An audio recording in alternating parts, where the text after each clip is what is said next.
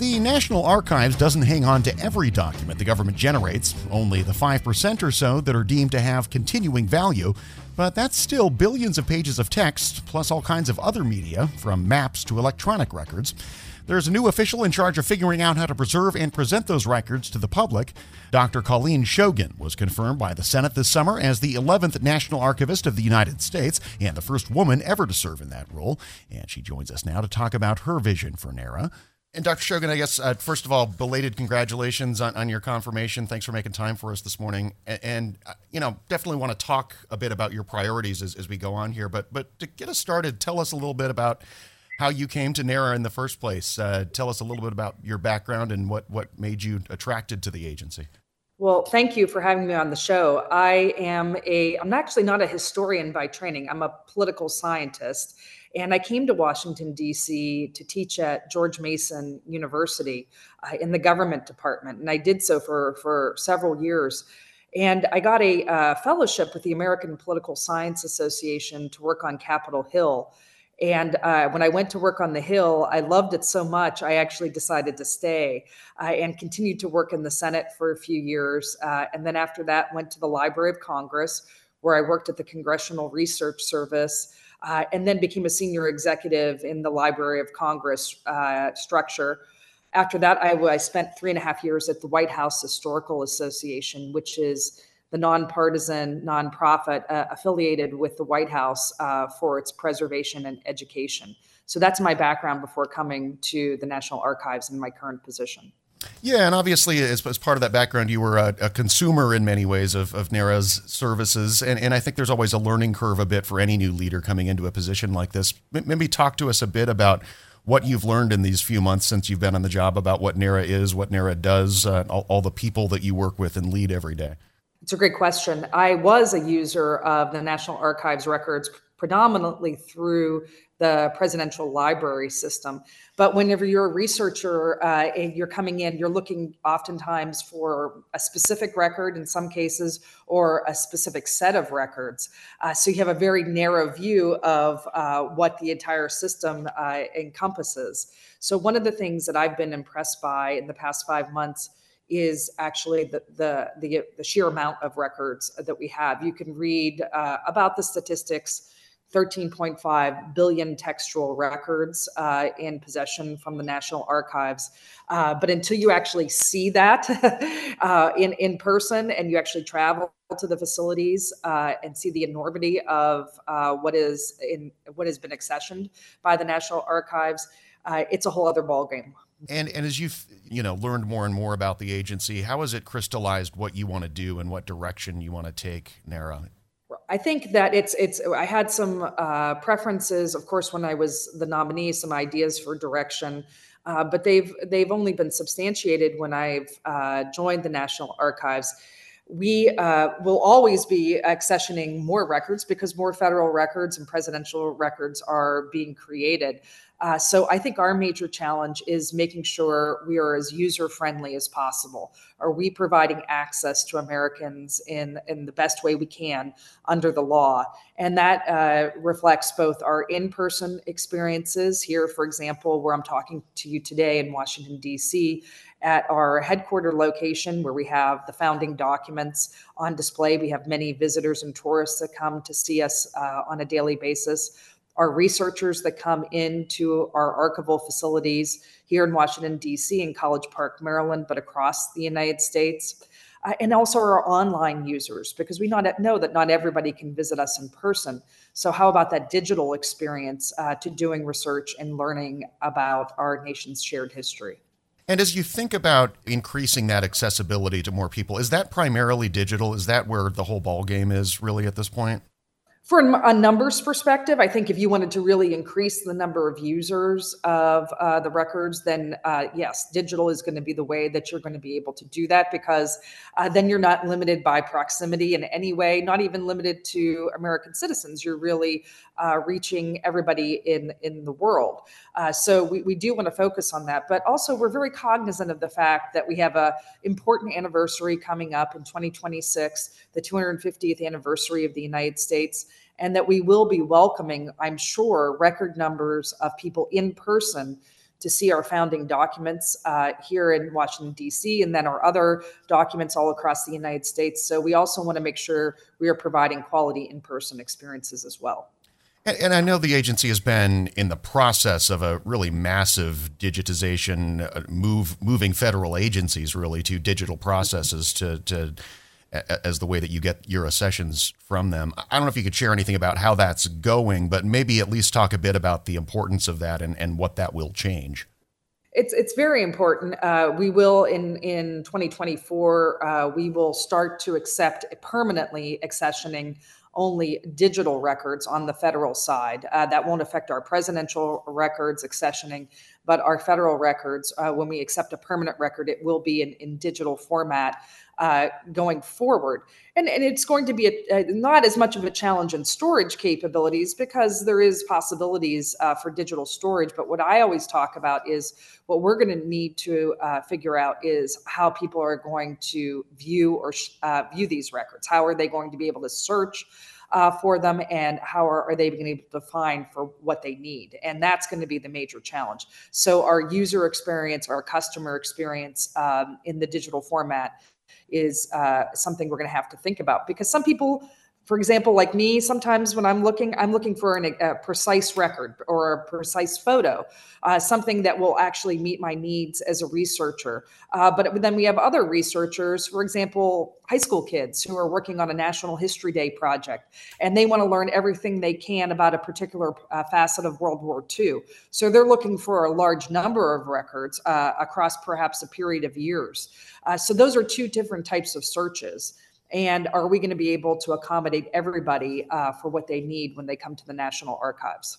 Is part of it, reviewing materials for releasability too? Does having those in a digital format make that any easier and perhaps get them, speed up the pipeline through which those things need to move so you can release them to the public? That can be the case, and we haven't, moved forward with using artificial intelligence, for example, in our FOIA searches, our Freedom of Information Act searches yet. But that is something that we are definitely going to be working on and piloting and looking at, because as we have more digital records coming in, born digital records coming in, we know that will exponentially increase the number of records in our possession just by the sheer nature of digital versus analog. And the only way that we will be able to provide access to people, particularly through the FOIA process, will be using some version of artificial intelligence to help us narrow those searches. All right. Well, before we run out of time here, any other big priorities that we haven't talked about yet? Well, when I came on board, I did make the announcement that we would be including the Emancipation Proclamation as one of our founding documents inside the Rotunda here in Washington, D.C., and we are looking forward to gaining support to be able to do that and building a case that will preserve the Emancipation Proclamation so that many generations to come, when they visit Washington, D.C., will be able to view that document alongside the Declaration, the Constitution, and the Bill of Rights. That's really interesting. What are the main obstacles to actually pulling that off as of now? Well, it's going. We have our preservation and conservation specialists that are continuing to do testing. We think we have selected the right type of case, the right type of technology that can help preserve the Emancipation Proclamation. So now the challenge after that will be making sure that we're able to have the funds, private or public, to be able to build that case so it can be included in the Rotunda. And that's Dr. Colleen Shogan, the new leader of the National Archives and Records Administration.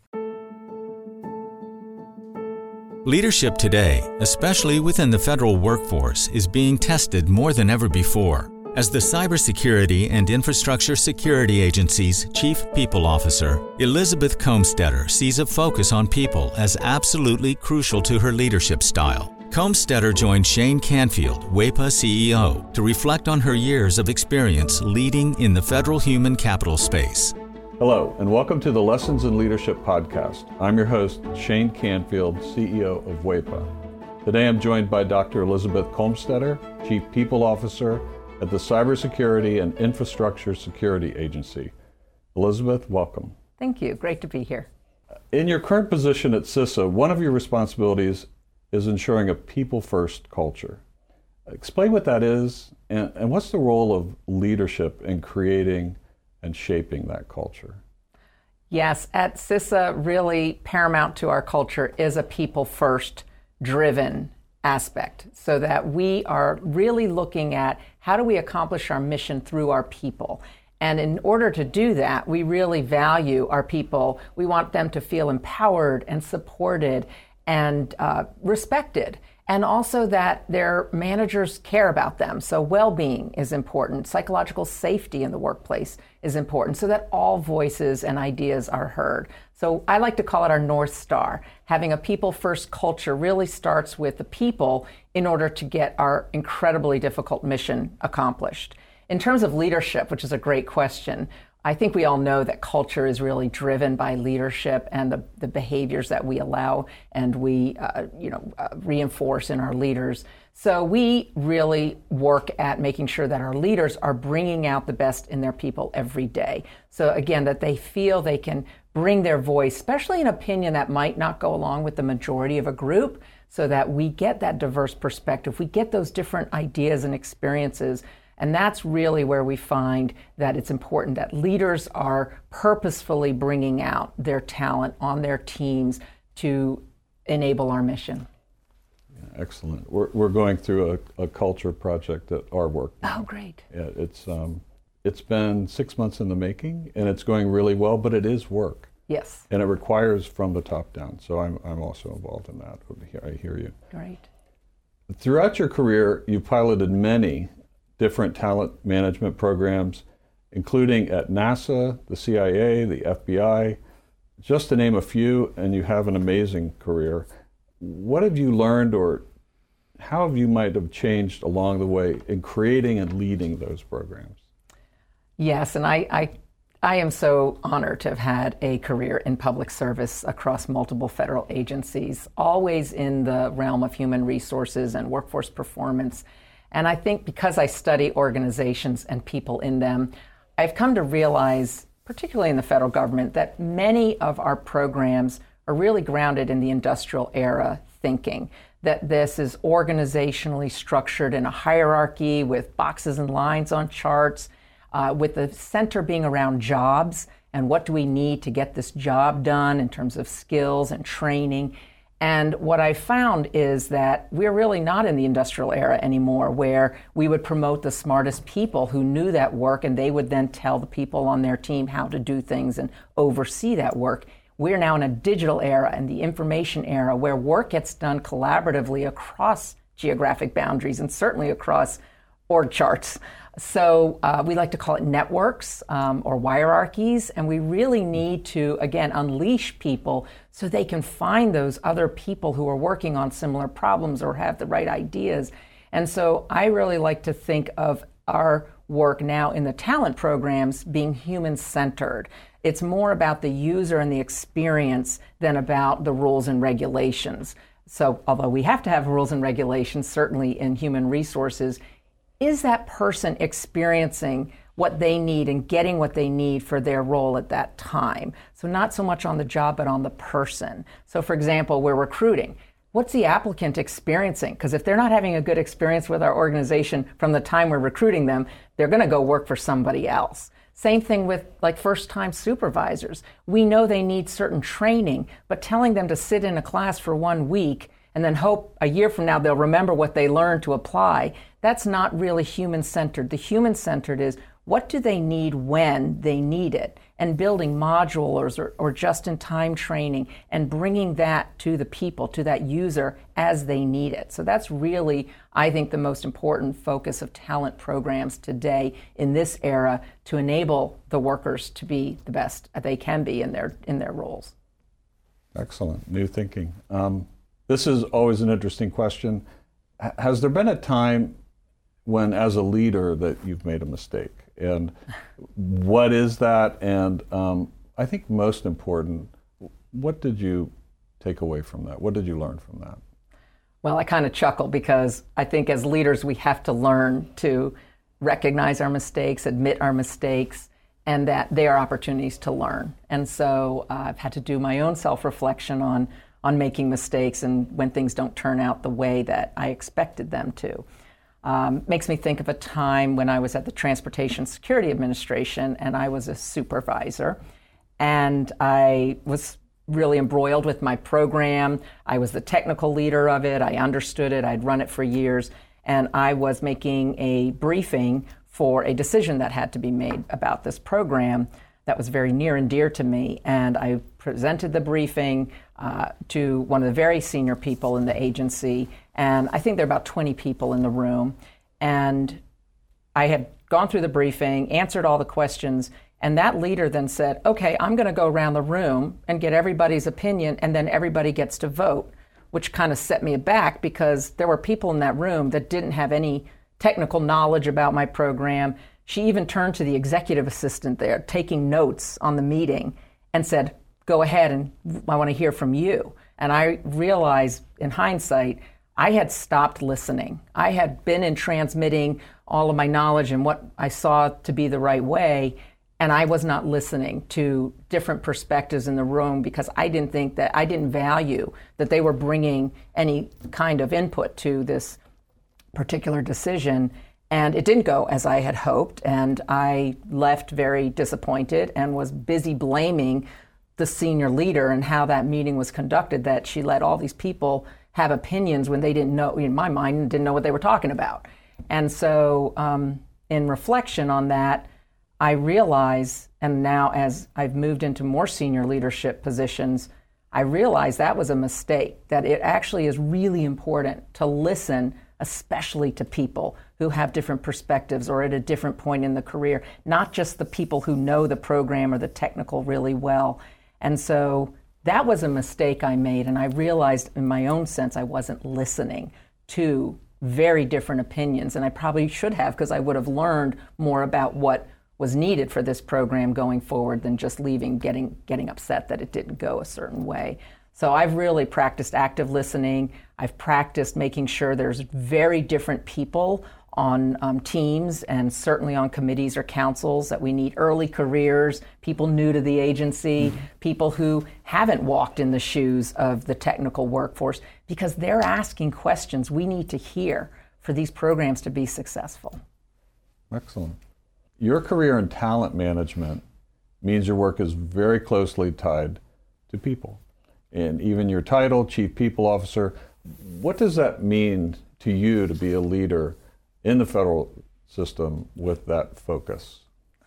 Isn't that a great title? I just love the title Chief People Officer, and I think it's my dream job, really, to be focused on people and culture and the workforce strategy for the whole agency. And I'm just so excited to be at CISA at this point in time. We're only 4 years young as an agency, so we're really still creating who we're going to become as an agency and what is our culture and what kind of people and talent do we need to be sure we have to be successful. So it's very exciting for me to be in this role with a intentional focus on culture, because it's one of those things, if you leave it to chance and you kind of hope it goes the way you want it to, it probably won't. So by building programs, including leadership development programs, including any kind of training and learning and career growth and engagement programs and listening programs, that's what's really key for, I think, for our agency, and particularly me in this role. I think in the federal government, we got used to doing annual survey, the Federal Employee Viewpoint Survey that OPM, Office of Personnel Management, runs every year. So we would do a survey and we'd read it and we'd say, oh, this is the opinion of our people. And then we would do action plans, and then we'd roll out certain activities that we would hope would increase engagement. In this era, you can't do once a year and understand what your employees' experiences are, what they need, what's working well, and what needs to improve. We need active, ongoing listening programs. So one of the things we're doing at CISA is having more pulse surveys, having more focus groups and what we call sensing sessions, expecting our leaders to have office hours where anybody can come and just talk about what's going well, what do they need, how are things going, because we feel like it is an ongoing need to hear from our people. And I think in this role and over the years of serving, I've also realized there's never a one-size-fits-all. You know, we think certain people need certain things at certain times in their career. There's no one-size-fits-all. neither can we also customize everything to every individual. So there's got to be a sweet spot in building really great talent programs, but also, like I said, thinking about, can we do this in modules? Can we make it a menu? Can we do it just in time as people need it so they can practice the new skill or knowledge in their role? So I think we have such great opportunity, again, with the technology that enables us to really focus on how we connect people with their work and their team to get things done in very new ways. This is always an interesting question. Is there a figure, either from your personal life, your past, somewhere in history generally, that inspired you, your leadership style, how you view leadership? There are many figures who have been very inspirational to me, but there is one that sticks out, and that's my mother, Paula Brownlee, who has been a very inspiring leader to me all my life. And I think because, first and foremost, she had a strong family and a strong career. And that's something I always wanted. And I saw her first as my mother, but then I also saw her as a leader in her career and in academia, which was her chosen field. But I always knew her family came first. And as I saw how she balanced different family needs with also a growing and more prominent career positions in leadership, that she had to balance that. And I think I learned from her that you can have both. You have to focus on different things through your career and through your life, but that you don't have to trade one for the other. I've been happily married for 32 years, and I'm a mother of twins who are almost 24 years old. And I've had a great career in public service. So I think that having her as a role model has really helped me find my own courage, find my own confidence, and find my own voice in how I can prioritize the things that are most important to me so that I can actually balance both family and career. And you're doing it well. Thank you. Having known you now for 7 or 8 years and worked alongside you, your passion is infectious. Thank you. Your intelligence and the thoughtfulness with which you approach all of these issues, it's an honor for you to be here, and thank you for your time. Thank you very much. I'm Shane Canfield, CEO at WEPA, and until next time, have a great day. Find the full podcast and future episodes of Lessons in Leadership on the Federal News Network app and anywhere you enjoy your podcasts.